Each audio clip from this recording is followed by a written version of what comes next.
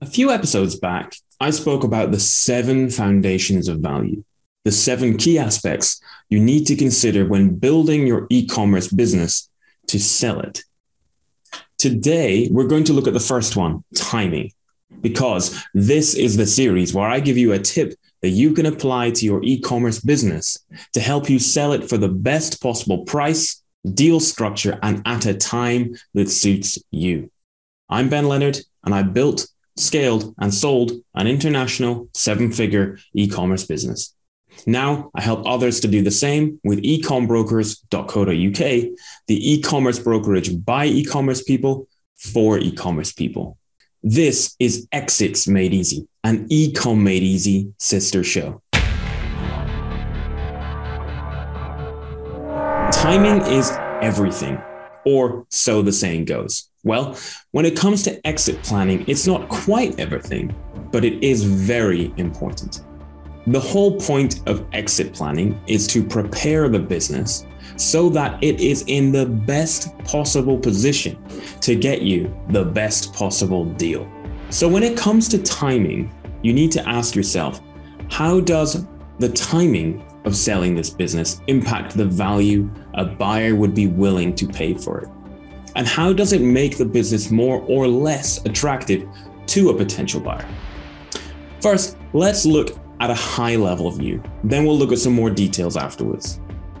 We want to sell a business when it is growing with plenty of growth history, because buyers want to see a track record, evidence that this business is sustainable and is on the up. But we also want to make sure that we have not maxed out growth. We need to leave some meat on the bone for the buyer to enjoy. They want to take your business and accelerate the growth you have already enjoyed. How do we do that? By leaving opportunities for them to continue to grow it. Now, at this point, I'm at risk of moving away from the specific topic of timing, so I'll leave it there and cover that in other episodes. But suffice to say, good opportunities to leave for a buyer would be additional products, sales channels, and international expansion. Okay, so generally speaking, we want to time the exit so the business is growing but not maxed out. But what about specifics? Well, when it comes to timing, put the interests of potential buyers ahead of your own. This will dramatically increase your chances of closing a deal. If your brand is not seasonal, then you can pretty much sell it at any time of year. Now, having said that, most brands do experience a spike in the run-up to Christmas, albeit not necessarily a big one.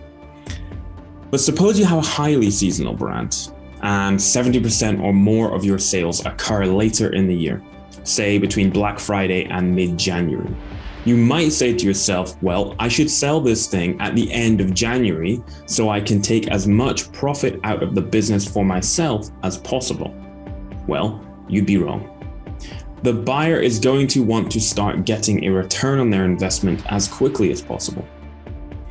If you sold the business right before the seasonal peak in sales, then the buyer gets a big cash injection to look forward to.